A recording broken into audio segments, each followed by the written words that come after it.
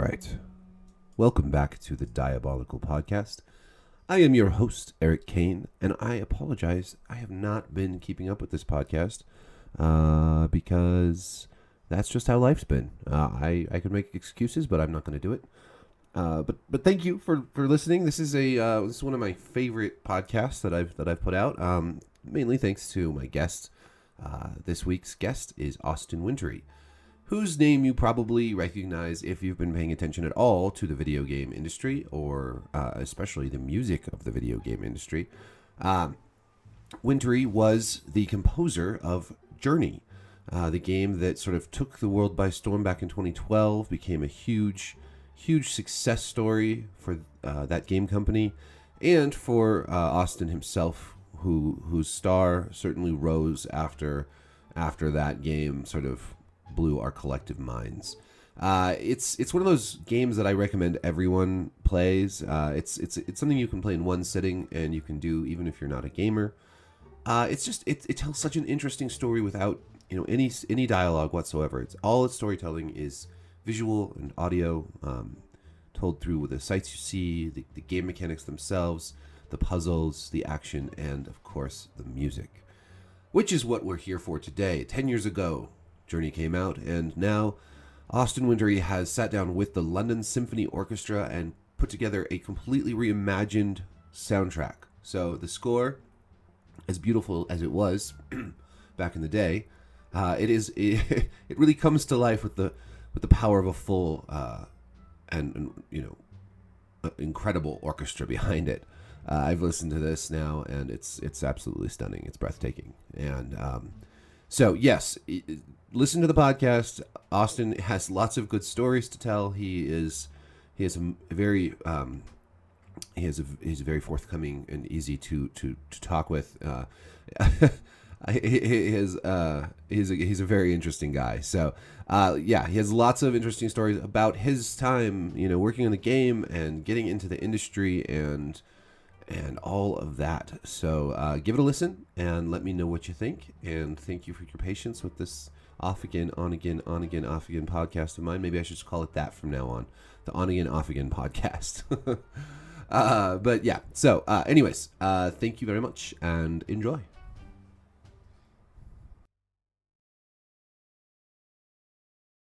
Yeah. So yes, thank you for doing this on this kind of a big occasion, 10-year anniversary. It's crazy. It really is. It doesn't stop getting surreal that it's been that much time. It flies. It's that classic paradox where it really does simultaneously feel like it was much longer ago than that. Because the overwhelming majority of my most meaningful life memories have taken place in the last 10 years. I've just had so many career opportunities and met new people and all kinds of things that it seems like, what was I even doing with my life before 2012, which is ridiculous. But there's just so much changed so fast when the game came out that it just doesn't seem like it could only have been 10 years. And yet at the same time, it does also feel like it just came out yesterday. Yeah. And it's amazing to me to think that 10 years in, people still talk about it. Even just by virtue of your interest in having this conversation, the fact that it's still in some sense newsworthy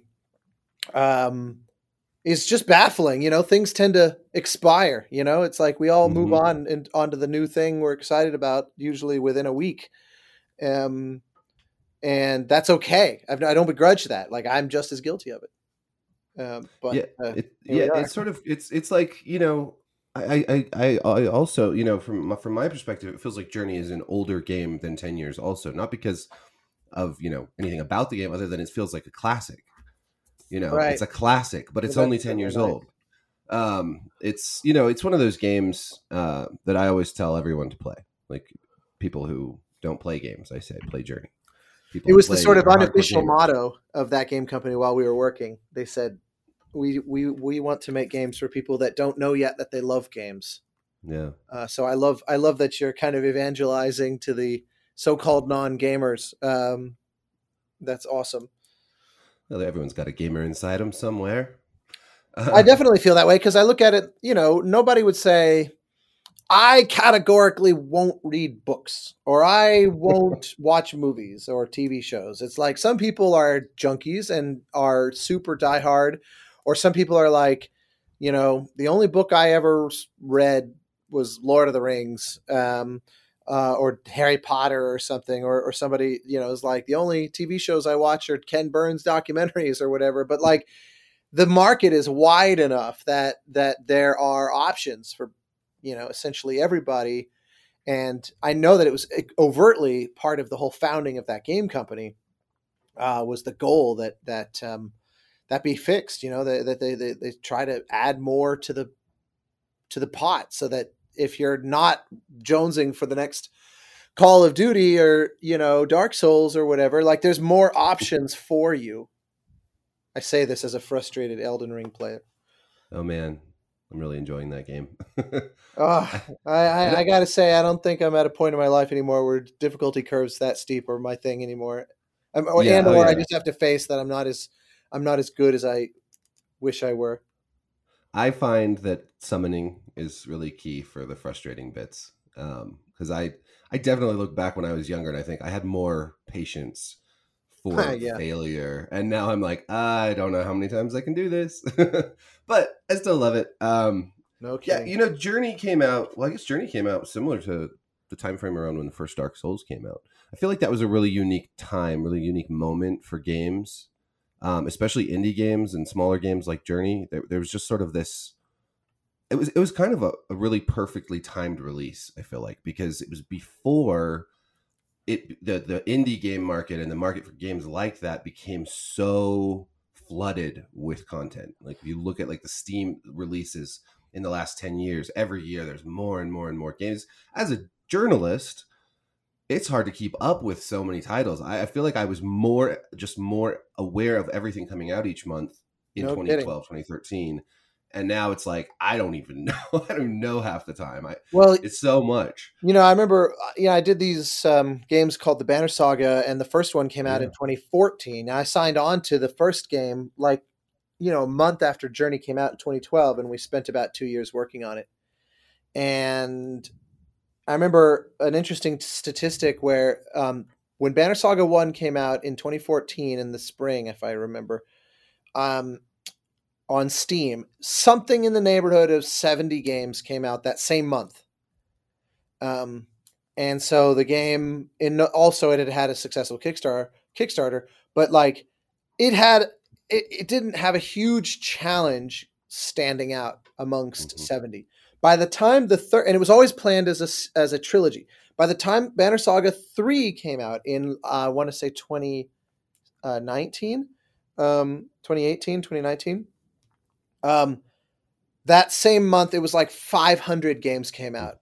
So, there was a just, more than fivefold increase Yeah. in the number of games per month on Steam in that span. And Journey was even 2 years before the 70 per month. That was 2012 versus 2014. So it's like there has been just this truly exponential curve. Also, I often say to folks, the number one word that I'll just repeat ad nauseum with regard to Journey for a million reasons is gratitude.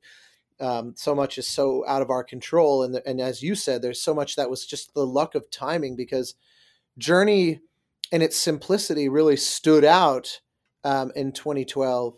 But there's so many games that I would say are of a similar vein. Now, you could argue that maybe Journey helped inspire them in the 10 Yeah. years since. But if we kind of set aside that concept, and I don't presume as much, then I think that the game, just on the face of it, would have so much harder of a time, and I don't know that it would do particularly well today. And even being exactly the same, it's just, yeah, it was one of those truly lucky.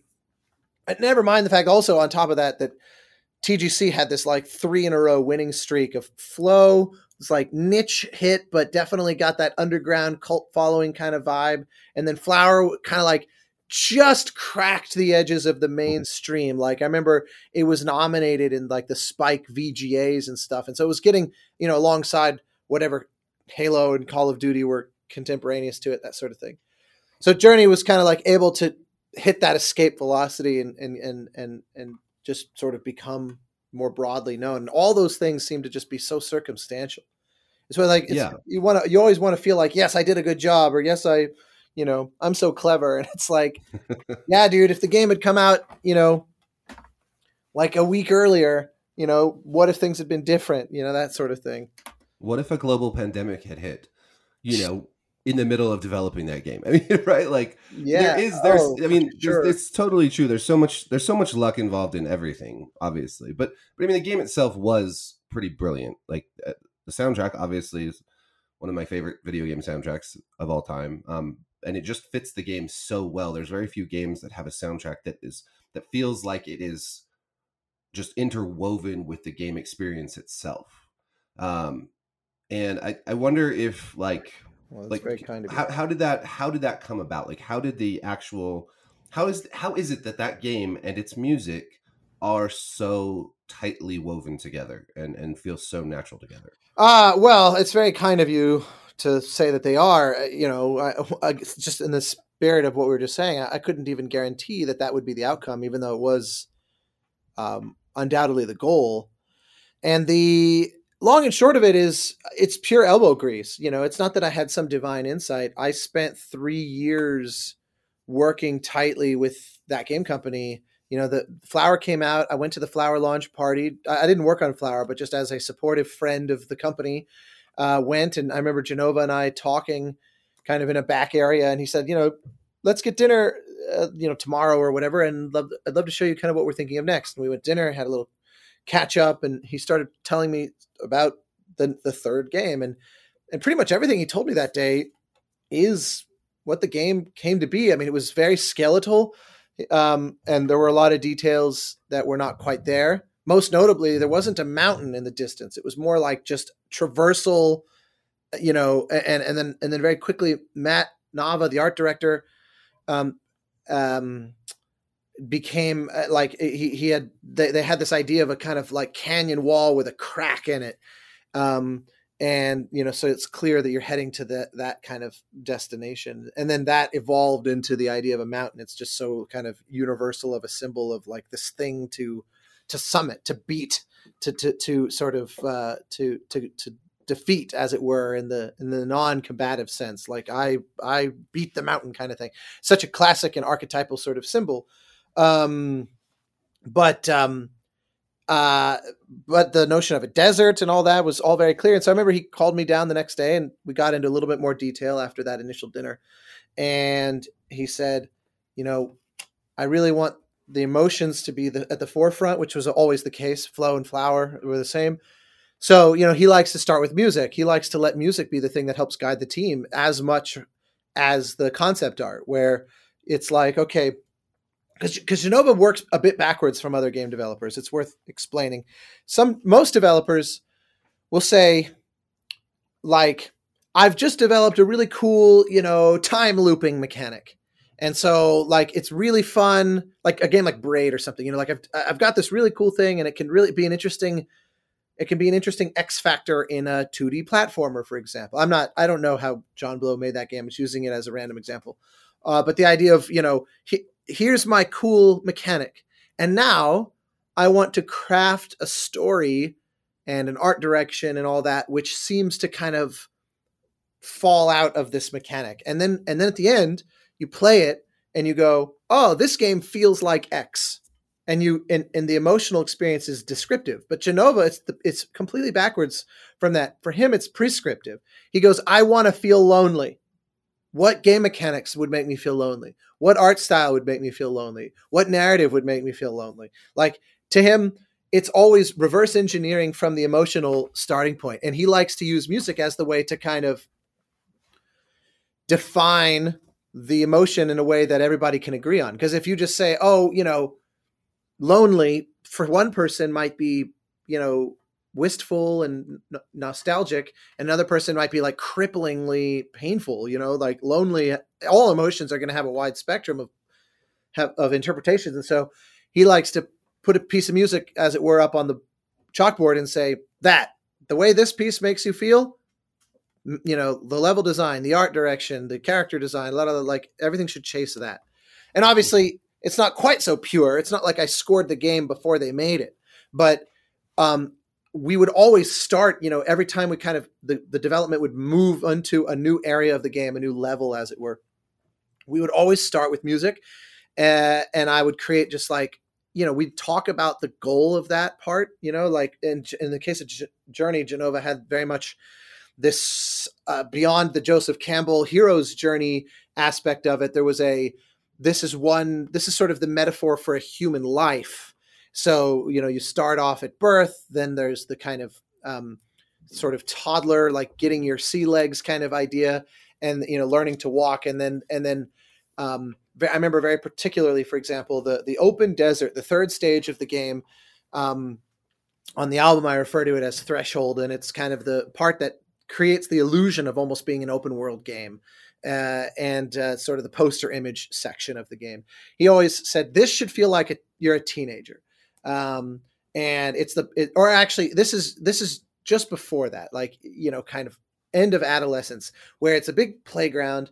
Nothing really can go wrong. You have no perception of dangers in the world. And then you migrate from there into kind of teenage and young adulthood with the surfing area of the game, where it's now, I'm powerful. I can do anything. I am, you way overinflated sense of yourself in terms of your ability to accomplish things. And there's a real fun in that. There's an intoxication and a real boost in energy. And so to him, everything was sort of metaphorical up through, the end of life and some kind of transcendence. And that was all very clear. So we would talk about that. And then I would go and write a piece of music that seems to kind of somehow explore that idea. And then, we might iterate on it, but he'd get to a place where it's feeling good. And then the team would all have the ability to kind of listen to it and, loop it while they work on the game, or they code or whatever. And then, of course, as the build started to take any kind of tangible shape, I would immediately then start to play test it and carve up the music to say, okay, I don't write tracks. I don't write just loops. Like, this has to be a thing that's living and breathing and dancing with the player. I feel this way in general about scoring games, but Journey in particular, it was essential that, if the player goes and does this, the music needs to somehow react. And if the player goes around that thing and does something different, the music should do that. And if the player stops and goes and just sits down and meditates and sets the controller down, the music should acknowledge that. I don't like when things are just sort of static and forever trapped in a given state. And so I would just play the game and start looking for those opportunities, how to make this work. And then invariably what would happen is, I'd write initially just a 2-minute piece and set it to loop just to kind of see how it works atmospherically before working out the more particular details of how it's going to elegantly come and go and build itself up, take itself apart, all those kinds of details. And some kind of happy accident would occur where, strings would come in right as I come around this corner and behold a vista and think, oh, wow, how do I make sure that will always happen? How do I ensure that it's not a happy accident, but it's a happy, mandate? And so there was just a ton of this kind of trial and error, and I'd never done anything of remotely this level of complexity. So, thank God they needed so much time to work on the game, and it was so behind schedule and everything, because I used every minute of the 3 years. I worked on it absolutely till the very last day where it was off to gold mastering at the beginning of 2012. And just constantly iterating, constantly fine-tuning, constantly looking for opportunities, play testing and realizing, players they're not even going over to that area very often. I had this whole idea that we needed to do some big musical statement, and I'm realizing it's just so off the beaten path that, nobody would notice. But meanwhile, players are going over here a lot, and I kind of underestimated that, and the music is not really equipped to deal with that. So it's just a lot of all this kind of thing. It sounds like an enormous growing period, like growing your craft, learning, and I mean, certainly it must have influenced everything you've done since. Without question, and especially philosophically. I mean, no doubt my craft as a composer, and particularly music designer, a term that I like to use that just kind of refers to the difference between the writing music versus designing the interactive systems that really make it come to life in the context of a game. I credit my friend and colleague Guy Whitmore with that phrase, music designer, but I really like that notion that we're not just writing music in the same way that a film composer is not merely writing music and then just slapping it against picture. At least my favorite examples are they're really scoring to the scene, and they're really trying to be a co-storyteller with the director and the actors and the cinematographer and all that. And I see my role is very analogous. The goal is to get into the guts of the interactive systems, no differently than the animators and the narrative designers and anybody else on the team. So yes, I definitely learned huge amounts about what's possible. And my sense of ambition was expanded, 100-fold by the end. But even more importantly, just philosophically, those questions of kind of what is the music's purpose? What is the best way to support an experience? And also just kind of games interest me. What kind of as both player and as composer, and how do I best serve it? I mean, it really changed me. It was sort of the artistic equivalent of the old sort of 50s notion of sitting on the microwave and letting it kind of reprogram your DNA. It really, I had so much exposure to such a kind of radical way of approaching game design and storytelling that it fundamentally altered my sort of true north of the best practices. And I love working with really disparate teams. I've been very lucky that since then I've worked with all manner of different teams, from big ones to small ones to people who are making their first game to people that have been in the industry longer than I have. And I really enjoy the kind of diversity of perspectives that brings. So it's in no way that I now only want to work with people like that game company. It's really no one like them anyway. That would give me a client base of one, as it were. So it's not a very good business decision. But I do really cherish that. And I always thought to myself, if I ever were to make my own game, I would probably end up modeling my process very much on theirs. The idea of the underlying point and philosophy of it being the most important, and not just simply the forward-facing mechanics or whatever. As obvious as that sounds, it really wasn't obvious at the time. So many games, the first thing in the press release would be, the fidelity of the graphics, or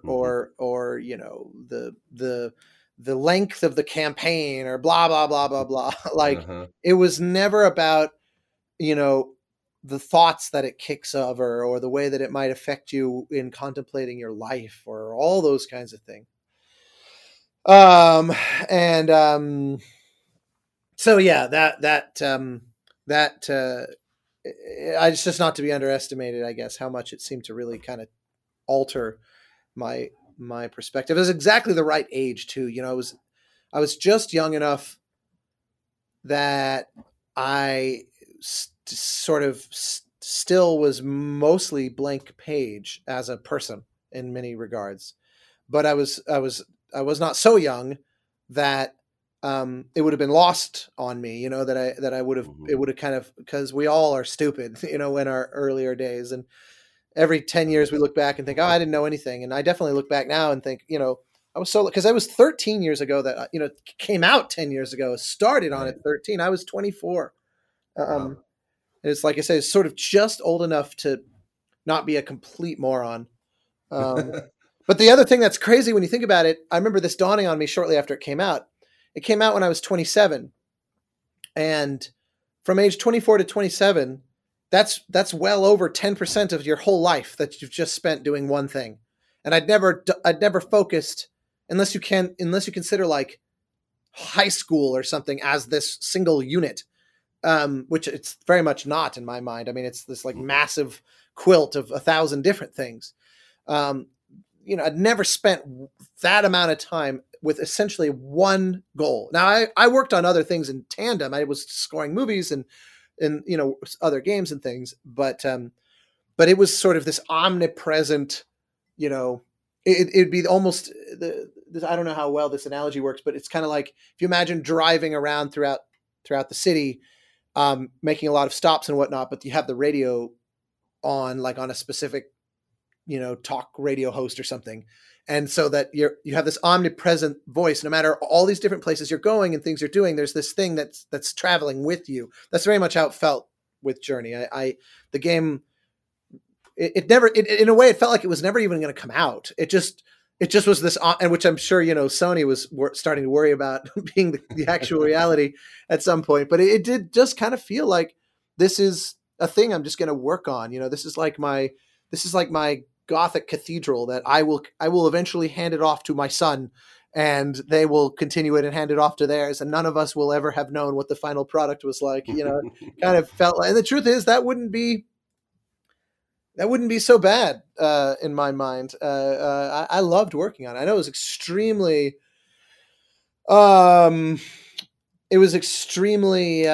daunting for that game company. It was very difficult for them. I was largely oblivious to their internal challenges, and just the they were all giving all of themselves, and so was I. But somehow that was more painful for them. For me, it was very joyous. I loved the act of giving it my all. Was like an ecstatic act for me. That's pretty cool. I mean, that's a pretty cool. At 24. You're just really getting into the whole business, I imagine. Like before Journey, how long had you been composing for video games? Well, my first commercial release of any kind, film or game, was Flow. I met Genova in 2006, and we did Flow with Nick Clark, the three of us, in it as a student game, and it came out as a little Flash browser thing, and then went nuts online somehow. And to this day, I don't understand how it went viral. Like from a pragmatic standpoint, I don't understand, because social media, other than like MySpace, Facebook was still only for university students. And even then it was a small network of university students. Like it was like 20 colleges or something. And maybe more by that point. But I remember joining it in 2003 or 4, like I was at NYU, and I remember joining it when NYU, I remember we always laughed because we were the first. We were like, I guess Facebook is starting to slum it because it was the Ivy League schools only.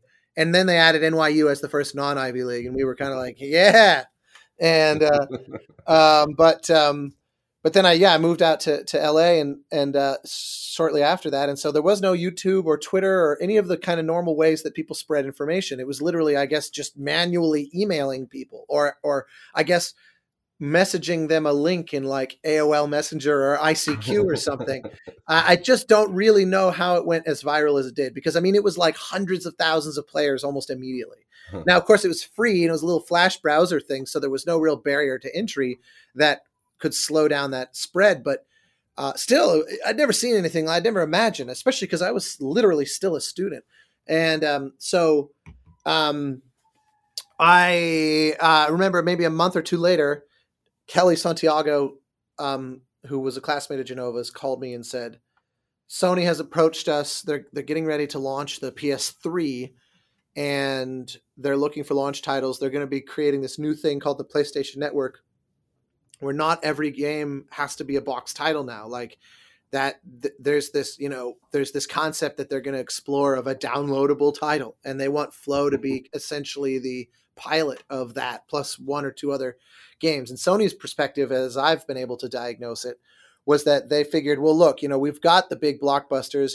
They were already well into God of War as a franchise, and they had Uncharted cooking as a PS3 game, and so like they, and plenty of others as well, where they thought, okay, we're clearly no slouch in the domain of the big AAA blockbuster type games, but we also have an opportunity to be an incubator to sort of innovative and interesting and weird, Wes Anderson types. Like we don't have to just be the Bruckheimers, or later the kind of MCU type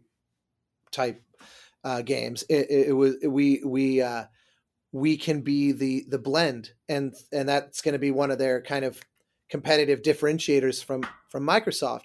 So they were looking for talent for this. Again, this was all just me assessing what appears to be their motivation, because it seemed like if you make a game like Flow, you spend $1 million or $2. It doesn't really matter if it's profitable. In the margins of a company like Sony, that can largely be seen as a rounding error. But if that kind of thing makes people go to the PS3 or think of the PS3 when they think about, like, where's the new interesting stuff coming? So we were just the stupid dumb luck beneficiaries of, we made a weird thing that they apparently thought was interesting. So they approached us, and so we spent the better part of a year remaking and substantially expanding the scope of Flow, and it came out in early 2007. And I was very lucky that immediately on launch, I had the opportunity to start scoring 2 different films that I met. One was a director who was my neighbor. He was the first person I met when I moved to LA. He literally lived in the apartment above me in Los Feliz. And then the other was a guy I'd met. We were both students. He was at AFI getting his directing master's degree, and I was finishing my degree at USC. And he emailed the school looking for a composer. And so I scored his film, and it ended up playing at the Sundance Festival and winning the audience award, and got a lot of attention, including a pretty decent amount of notice for its score, because it's one of these movies, not unlike Journey, where it's very sparse on dialogue, and it lets the music really live at the forefront of the experience. And it's also similarly, in a way, kind of like lush strings. And in so many ways, that score was my prototype to kind of like figure out some of the initial technique that would serve me on Journey. Is a Jordanian film. It also got noticed in that regard as well for being the first feature film from the country of Jordan ever. And so it was submitted to the Oscars, foreign language, and in fact, when it didn't get Oscar nominated, because it won like 40 film festivals and stuff, when it didn't get Oscar nominated for foreign film, the LA Times did a big write-up saying this movie should have been a serious contender for Best Picture and the obvious winner for foreign film. And the fact that it didn't even get nominated shows the Academy is just not watching the movies.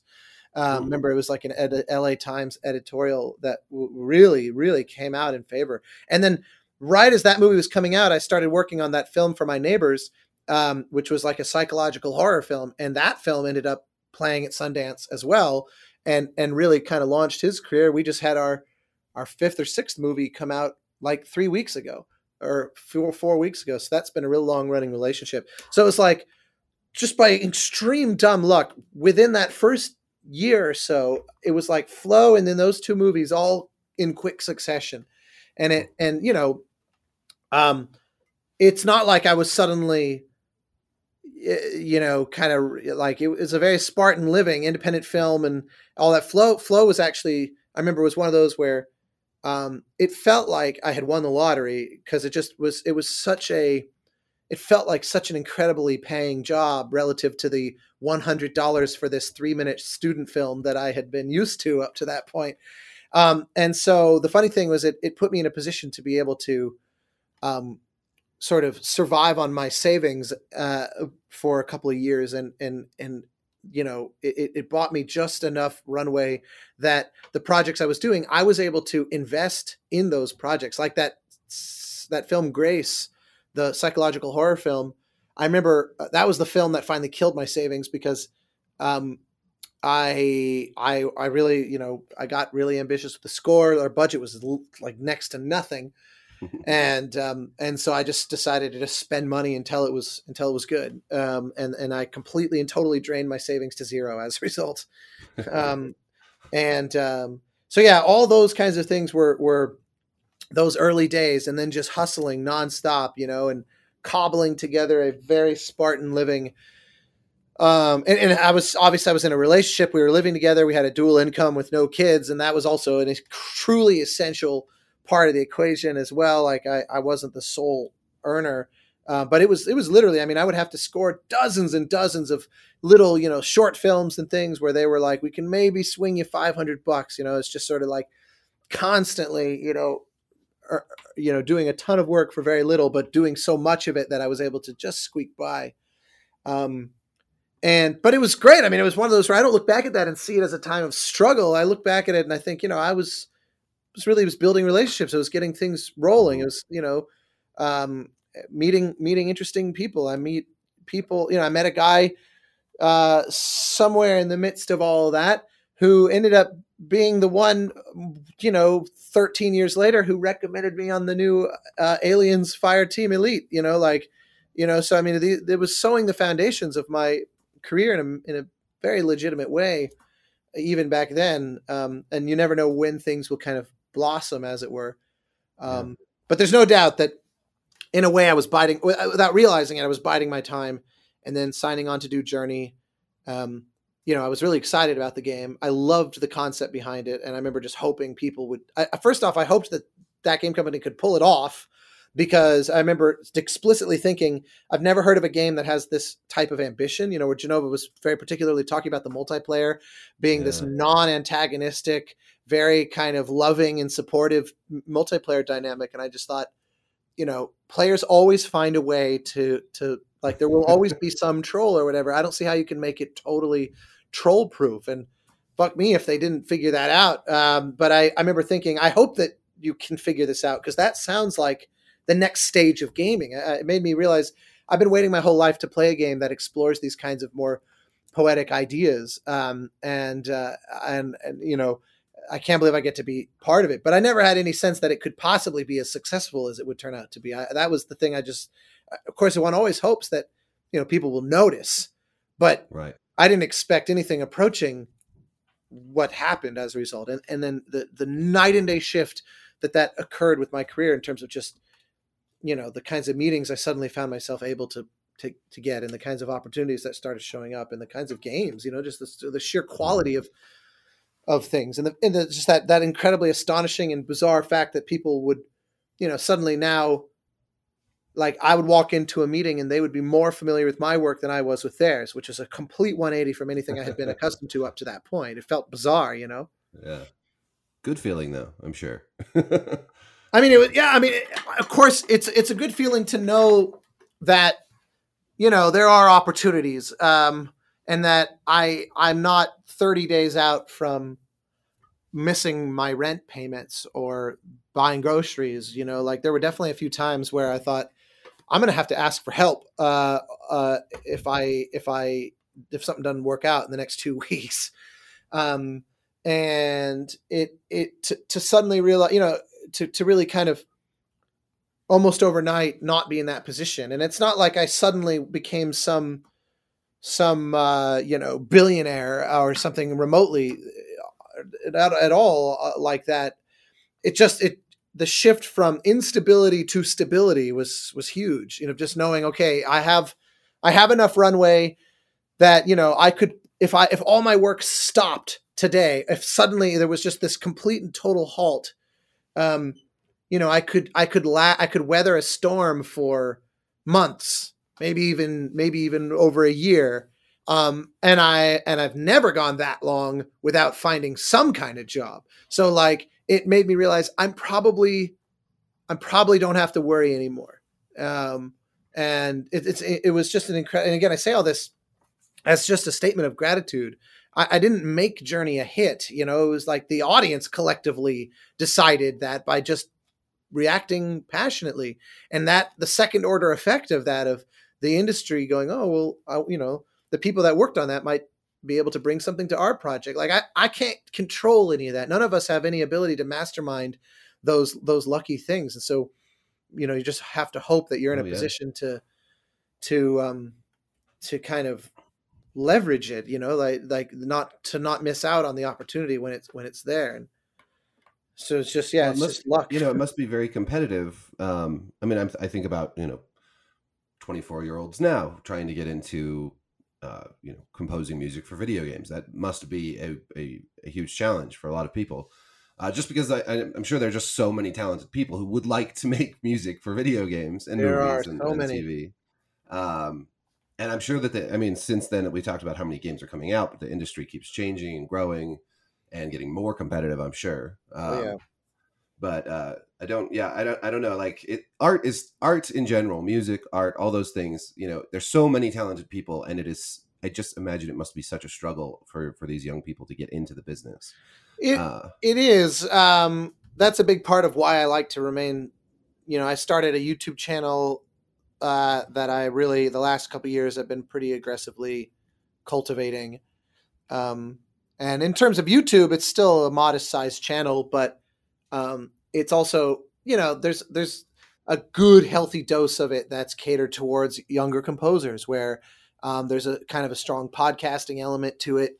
And I look for excuses to hit up friends and colleagues of mine with noteworthy uh, games and films and things to their name, and ask them questions and kind of put information out there that could be useful. And I put up a lot of behind the scenes about my own material, where I'll break things down, or I'll open up a mix session and step through and show all the layers of how a piece is built and how it was mixed and all that. Or I load the sheet music to tons of pieces of mine, where you can see exactly what's there. You don't just have to kind of listen, but here's literally, and I'll add text commentary to say, like in the context of the game, this would have been the loop point, but for the soundtrack, of course, it just keeps going. And a lot of I put a lot of that on there. The hope being, and I get good feedback in the comments and from emails and stuff, that younger composers are noticing it. And my absolute favorite is when teachers who teach in composition programs will email me and say, we use your channel a lot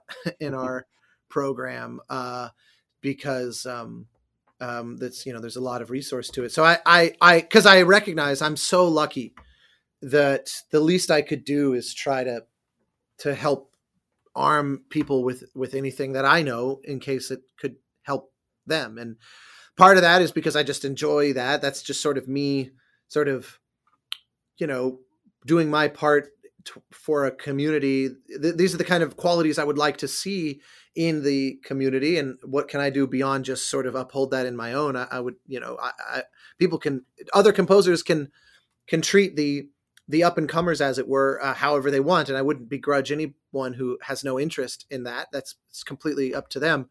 I like to add that vibe to the community. But also I was a recipient of it. There were a few composers that were extremely generous to me when I first moved to LA, and it's not like they, that I got work from them necessarily, or that they, passed my name around in certain circles. That just made me feel welcome, and they made LA not feel like this scary place where I didn't know anybody, because I moved here knowing no one. I had lived in Manhattan for a couple of years when I was at NYU, and I grew up in Denver before that. And so, I came out here literally knowing no one. I had no family. I had no friends.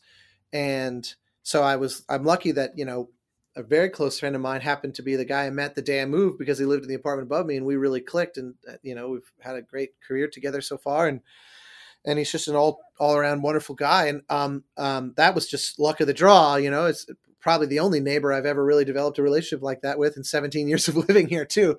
And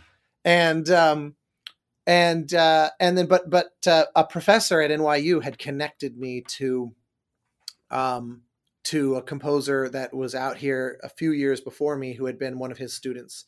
And he was like, "Oh, you should hit up Jim." And this guy, Jim Dooley, had set up, he was one of Hans Zimmer's guys now. And he invited me down to Hans's place and was like, come check out, we'll have lunch. And so I got to go. It's called Media Ventures still, I believe, at the time. Now it's called Remote Control Productions. He had me down and just made me feel very welcome. And we've been friends ever since. And then there was another guy, Nate Barr, who I'm trying to even remember how we met. I think we met at it was like a fan event. Like, he was signing autographs because he had just done this kind of the Eli Roth movie Cabin Fever, or maybe it was Hostel, like these kind of slasher films that were modest hits. And there was kind of like there's events around town all the time. Like there's a kind of horror themed merchandise kind of shop called Dark Delicacies that would do composer signing events. And they would have here's 5 composers who've done recent horror films, and it's people for the soundtrack nerds to go. And so I went to one. I think that's where I met Nate, and he was like, we just hit it off, and he's like, let's get dinner. And he, we became real close friends, and he's had an incredible career since then. I remember one of our sushi dinners a few years later. he was super stoked because he was like, I just got a job I'm really excited about. I feel like it's going to be something special. And he started telling me, he was like, the guy that wrote American Beauty, his name's Alan Ball. He started making a vampire show with Anna Paquin, and they asked me to do the score. And that was True Blood. And that really launched his career to the next level. He's doing the Borderlands movie now. He's just, and he was married at the time to a singer named Lisbeth Scott, who had just recorded a solo for John Williams on the movie Munich. And I found her voice to be absolutely incredible. And I asked him to put us in touch.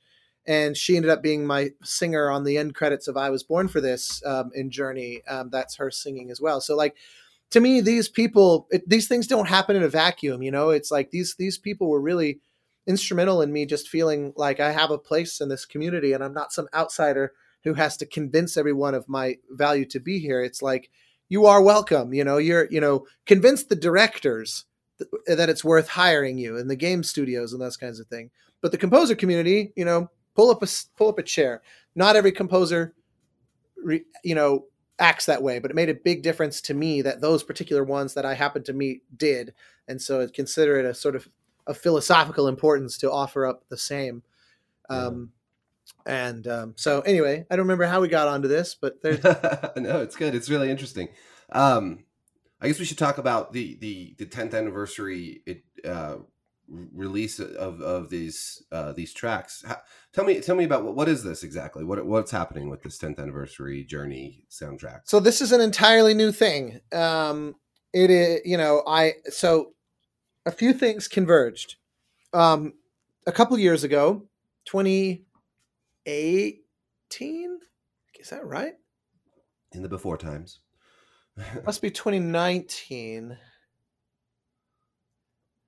Yeah, for sure the before times, but at some point, Darren Korb, who has done Supergiant's games, Transistor, Bastion, Pyre, and Hades, he and I are real good friends.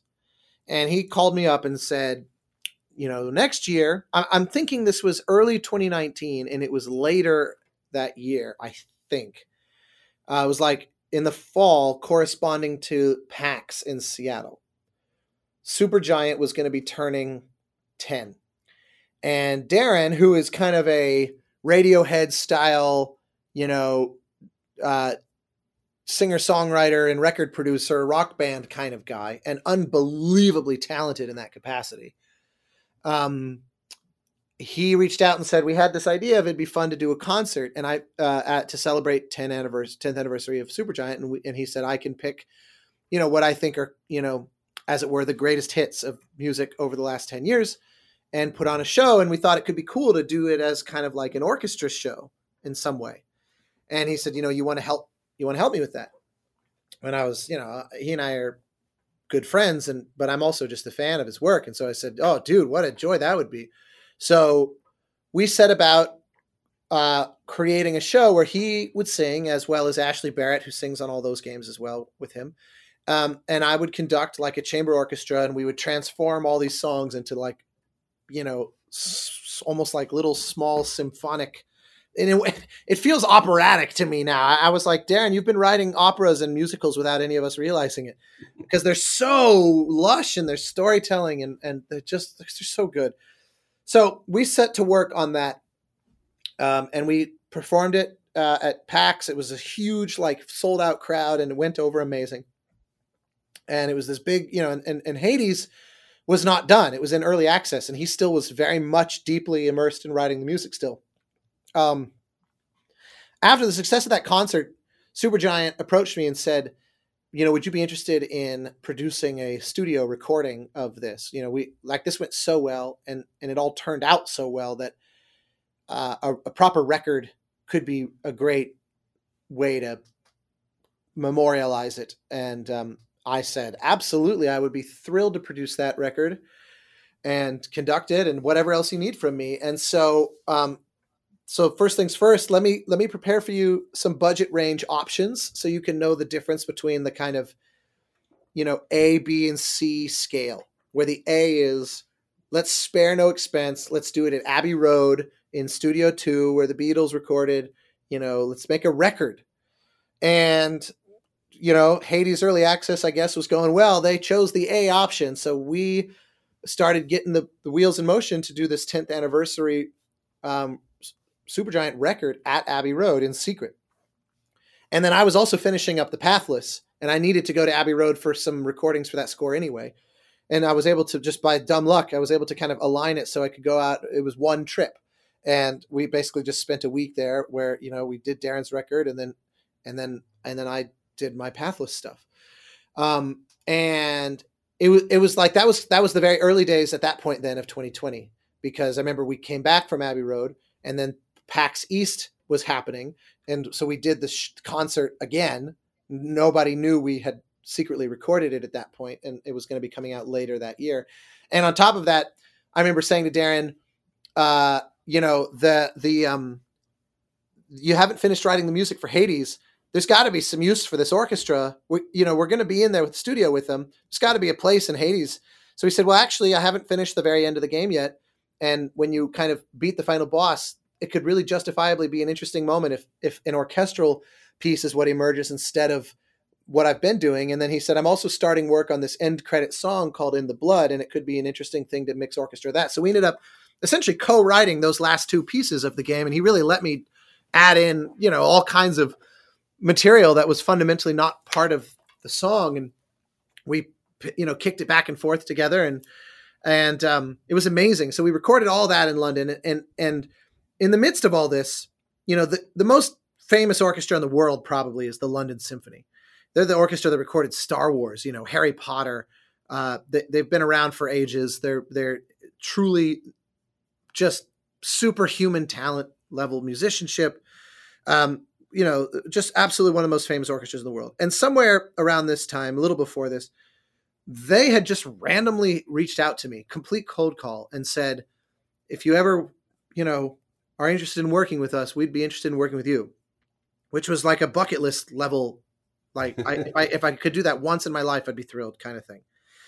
And so they, when I was going to be at Abbey Road with Darren and doing Pathless, I invited their guy to come to the studio and hang out, and we could brainstorm, like, what could we do together?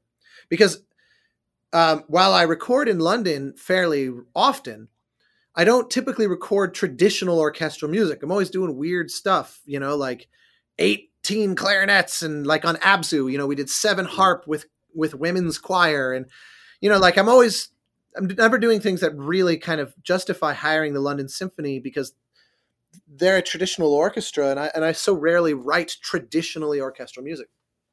But I loved the idea. And so we hung out, we got along great, and said, well, let's find something. Well, so flash forward to 6 months ago, and all these thoughts popped into my head at once. It was like, oh yeah, I still need to find something to do with the London Symphony. And oh yeah, that experience of celebrating the 10th anniversary of Supergiant Games with this kind of like orchestral reimagining was a really amazing experience. I wonder if there's any equivalent to that in my life. And oh yeah, Journey's about to turn 10. And so it was this collision of what would happen if I went back to Journey and I completely rewrote the score as this lush, grand symphonic statement. And to be clear, Darren's is a chamber orchestra. It was maybe 14 musicians. This is a 91 piece orchestra with 32 voice choir. And I was born for this, another, 10 or 11 additional singers, and 1 violin soloist, plus Tina Guo playing solo cello again. So it was like, all told, 134 musicians played on this new album. Wow.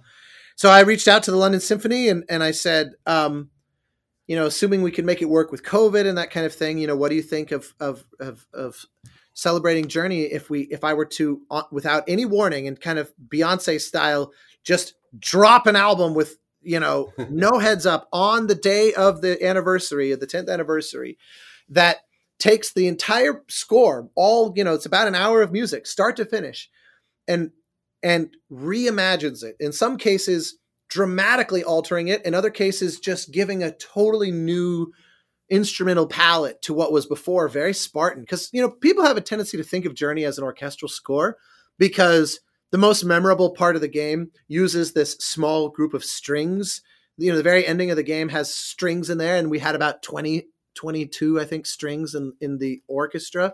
But it's not. It's really overselling it to call it orchestral, because that album and the score both the album and the score is kind of like the ingredients you would find on a given new age album, where it's, few string soloists, a lot of reverb, a lot of synth pads, and then a little bit of strings and some vocalists. And it's really quite spare by design and very ethereal and minimalist.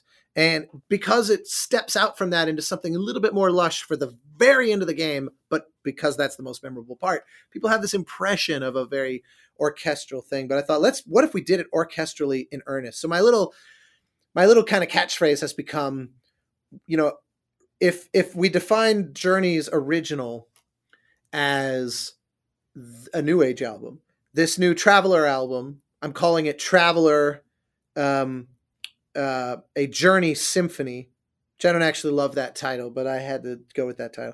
But but I like calling it just Traveler. It sort of speaks to the 10 years that have come as much as it is an homage to Journey, and I've come to actually like that as just a standalone name for the album, Traveler. It helps that that's one of my best friend's son's name, and he came to the session and hung out with us while we recorded. But if we define Journey as a new age album, this is like a Studio Ghibli album now. The idea is, what if we expanded the scope? It's still Journey, and working on these arrangements was extremely challenging, because it was so easy to let the sheer size of the orchestra get away from me, and then it stops feeling like Journey, because it just becomes like this grand, epic, thundering, romantic, like operatic, over the top kind of music.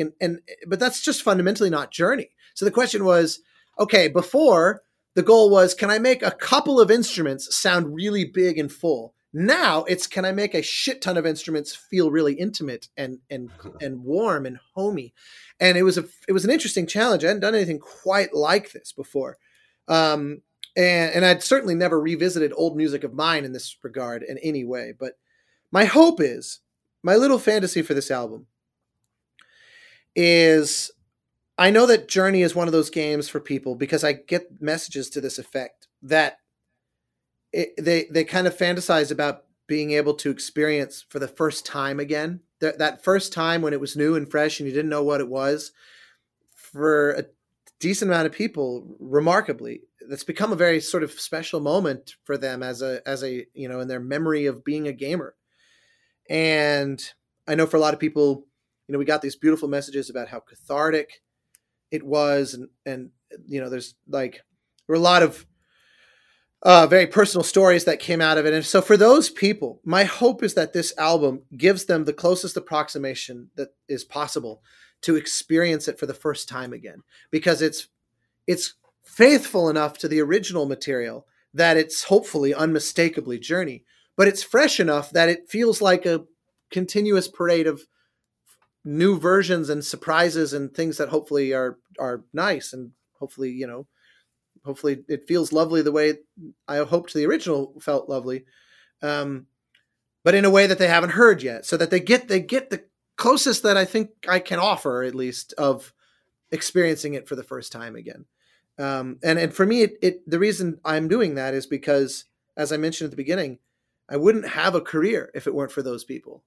As much as I would love if new people find Journey or this new album because of this release and the hopeful kind of hype that might surround a 10th anniversary celebration, of course, it would be wonderful if new people find it. But really, the audience size of the original was so much beyond anything I could have possibly fathomed, that even if just some subset of those is who this album ends up finding, and they feel my gratitude that I am directing at them for it, that I'll feel great, because I literally wouldn't have a career.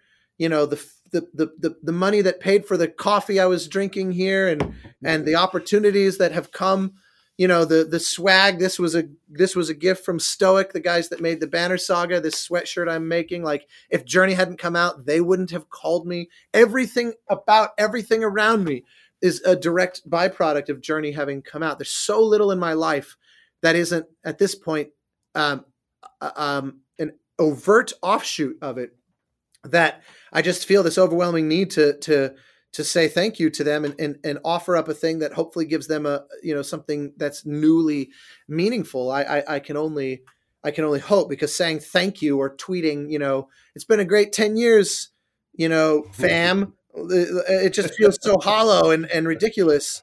But this way, hopefully, I can offer it up. And that's this whole thing was, very DIY as a result. It's not like Sony fronted the bills for this album, although Sony has been very supportive, don't get me wrong, and that game company as well.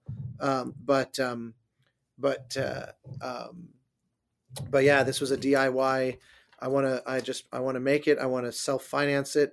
I was very lucky that a dear friend of mine, who was one of the co-founders of Ready at Dawn, and who had brought me in to help out on the Order 1886, he is very, very passionate about Journey, and he insisted on co-producing the album with me, which was an absolute boon, and we just went that much more crazy. And his name's Andrea Pacino. He's an absolute just gem of a human being, and so yeah, it going to London with him and with my friend Troy, and just recording this album with this unbelievable orchestra was a, as life-changing as anything could get, and I hope that the people who hopefully find the album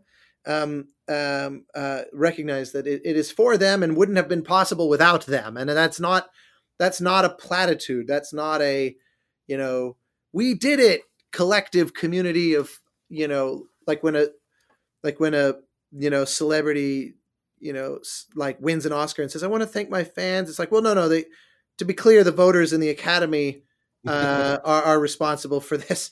And that's, or like the Golden Globes, this 70 random reporters are the people who you have to thank for this.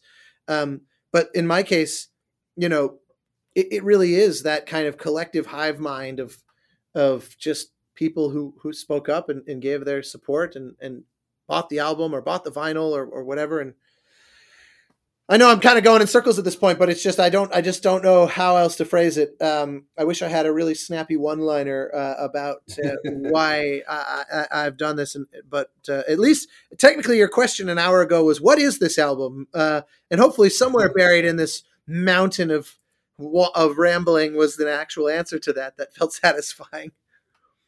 Well, and of course, people will have to just listen to it to really answer that question. Because hopefully, yes. At the end of the day, that's the most important part, is hearing the music itself, which must have been. I mean, it sounds like an incredible experience to work with the London Symphony and produce something familiar but new, and that just sounds like a really cool. I mean, it's a great way to say thank you to fans. Also, like, pretty cool opportunity to be able to do that, and to do that really DIY, which I wasn't aware of. That's neat. It was very emotional, because Journey's kind of become like this. People ask me, do you ever get tired of the fact that everyone keeps talking about Journey and asking relative to all the things you've done since then? And I've been lucky. I've done a pretty decent number of things since Journey came out, and worked with a lot of really interesting studios, and had really, just incredible opportunities. But Journey is the one constant, and people have asked me, does that get tiresome? Like, as an artist, aren't you kind of more focused on the new stuff? And of course I am focused on the new stuff, in terms of 99% of my thought is not thinking back on the things that I've done, Journey or otherwise. But I also recognize that I have a lot of composer friends, for example, that are by any definition very successful. And in fact, there are some that, like people that have worked in TV for decades, have made untold millions of dollars, won Emmys, all that kind of stuff. By virtually every metric that you could count, they're more successful than I am. But they've never had an experience like Journey. They've never had people seek them out and say, this music got me through the loss of my mother, or this, I walked down the aisle at my wedding to this music, or, you know, like, or cosplayers, you know, saying that this, yeah, I've never cosplayed before in my life. I had to do, I spent 8 months working on this journey, like story after story after story, times tens of thousands, you know. So I've meet people who have never had an experience like that, and I don't see it as this thing that won't go away. It's more like at the end of Star Trek Generations, the first next gen movie, when Picard at the very end gives this little kind of mini monologue to Riker, and he said, um, you know, someone told me, referring to the bad guy from 5 minutes earlier, someone told me that time is like a predator that stalks us all our life, but I think of time as a companion that goes with us on the journey and reminds us to cherish every moment, as they'll never come again. Um, so to me, it was absolute perfect way to end that movie, which I think is a wildly underrated movie. But I kind of see Journey like that. It's become this companion to my life. It's like at any given moment I'm working on something, and there's still some kind of Journey ambience, whether it's people emailing me to say, you know, those kinds of comments, or young composers messaging me to say, you know, can I ask you a few questions about it? Or, you know, I get professors saying, can you do a Zoom masterclass with my composition students to talk about Journey or whatever? You know, even 10 years on, that still comes up. So I've seen it like it's become like this old friend that I see, you know, that we don't like live in the same city anymore, but we converge, you know, in our hometown or at GDC or something. We see each other kind of regularly, and it's always nice to see each other, kind of thing. That's sort of what my relationship to the game feels like, which is why when conducting it felt like, you know, I'm now doing like a vacation with that old friend. We've said, you know, we always talk about doing a trip together, and it's been 10 years. We've never done it. So now we're doing it. It's like you raise the bar, and especially that music at the end, you know, that I now call Apotheosis. That piece in particular has really seemingly stood out with people. I mean, it's no surprise given that it's attached to the most powerful part of the game. And I just, as composers in games, we always know that it, you know, it's up to the game to sell our music. It's not the other way around. So if people love some given level of a game, the odds of them liking your music go up exponentially. So I'm entirely indebted to that game company for cracking the code on how to end that game with gusto. And the music was basically good enough to not distract you as being something taking away from the experience. And then this flip happens where then people start attributing the ending to the music, when I don't believe that's the case at all. But I still end up being this lucky beneficiary of all this attention, even if I, in a way, don't deserve it. And that's not trying to sound like false modesty. It's just they're reacting to the game, and the music is just the thing that they can tangibly aim at. And in my opinion, that's really not humility. I think it's just an analysis of the situation, and I'm insanely grateful and lucky, my God, lucky to be the beneficiary of that. But in any case, because of that, Apotheosis has become kind of like the single, and it's the one that's been performed by orchestras repeatedly over the years since then, and concerts and that kind of thing, so conducting that, I saved it for the end of the recording session, and, you know, giving that downbeat with the London Symphony and playing through that piece, even with all the changes I made to it and stuff. It was overwhelming. And I never feel, people say, oh my God, you know, this music made me cry. And I've never like had that to my own music. I don't see how that could happen. You know, it's like, could you imagine writing something that then makes you weep? It's hard to, you work really hard to try to make it feel very authentic and maybe even very emotional. But you just then hope it worked. It's hard to like, I've never been able to experience that, but I did find myself feeling sort of choked up, and it wasn't the music itself. It was just sort of this turbocharged, you know, Ratatouille, where he goes back in time. It was this thing of feeling like all the whole 10 years and everything that's come out of that is compressing into this moment now, and it's just sort of overwhelming, and it was an unbelievable experience. That's really cool. No, it's just pretty amazing, honestly. I mean, and that moment in the game is a very emotional and powerful moment, and I think you're right to say it's a combination of factors. The music is that tangible bit, but there's something about being in the game, being, having climbed up that mountain, getting over that struggle, being interacting with the game in a way, rather than just watching something, being participating in it, and then having that music and having that feeling all sort of crash in on you at once. It's no wonder that that people remember that moment more than any other. I mean, look, I know that everybody, including me, really struggled with it. It took a long time to get the ending right. I mean, it was a huge question mark for so long, because the playtests were showing that up through the mountain in the snow and the way that all ends, that was starting to really work for people. And it felt like, wow, this is poetic. This is uncompromising. It says a lot through very little.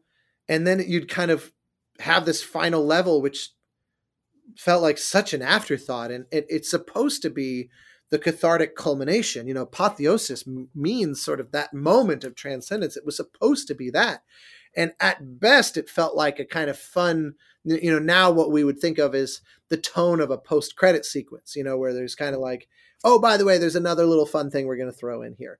And the end, and for the longest time, the ending, at worst, it was just stupid, but at best, it was that.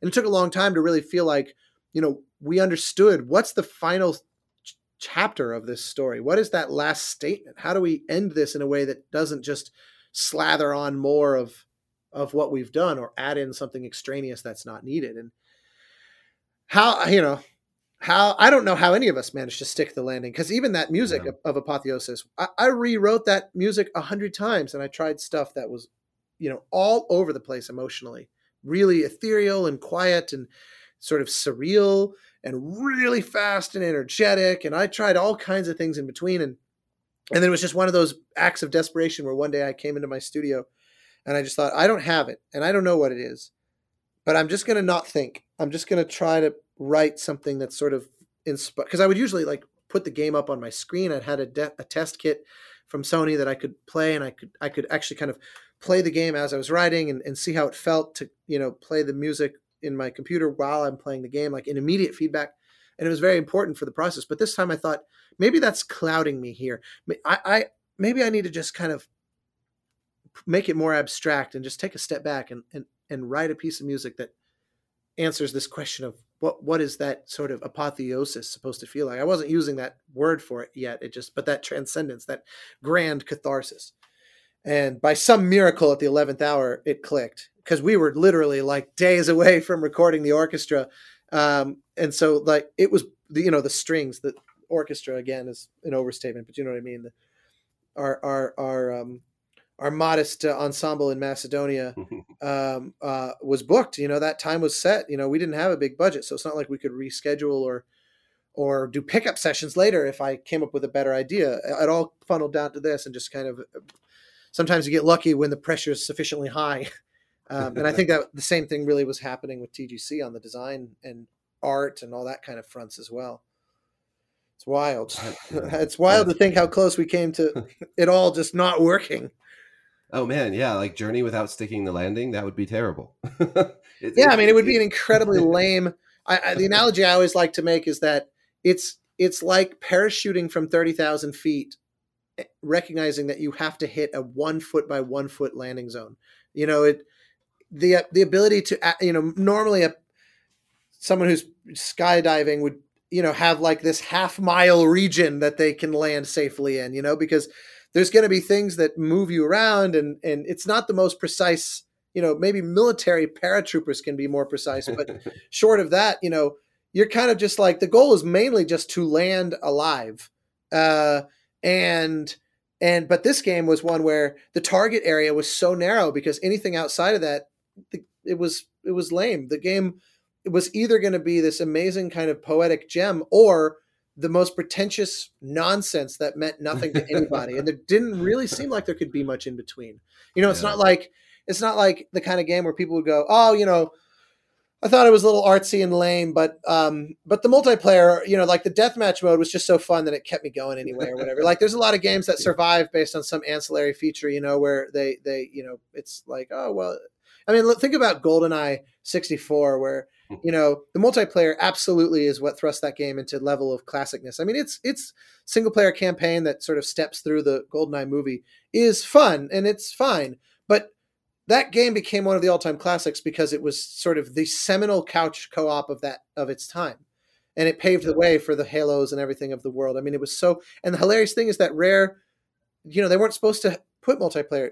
Nintendo forbade them. They literally snuck it onto the cartridge before it was too late. After it was too late for Nintendo to stop it, and because they believed in it, but so it was one of those where, the campaign, it could be cut and the game would basically be no less of a classic.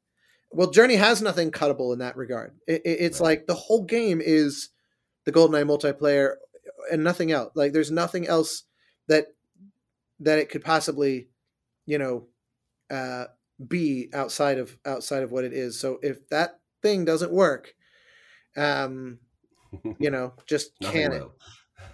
Yeah. Well, cool, man. Congratulations on this new project and all your success. And thanks. Yeah, man. I'm excited to see how this goes. I'm excited to listen to it, and yeah, it's awesome. Thank you for taking the time to talk with me. Believe me, thank you.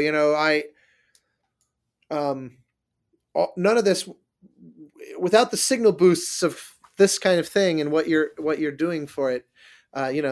As we mentioned, it's a world fraught with content now, and so even with the 10th anniversary and even with the prior kind of accolades to help support it, there's no guarantee that anybody would ever find it unless I can kind of kick over those rocks. And so I just thank you to you for your willingness to help get the word out through this piece, because I think I need all the help I can get. No, the world is a chaotic and often terrible place, but music makes it better. So, well, I hope spread the music. That's certainly no small part about why I got into music. Yeah.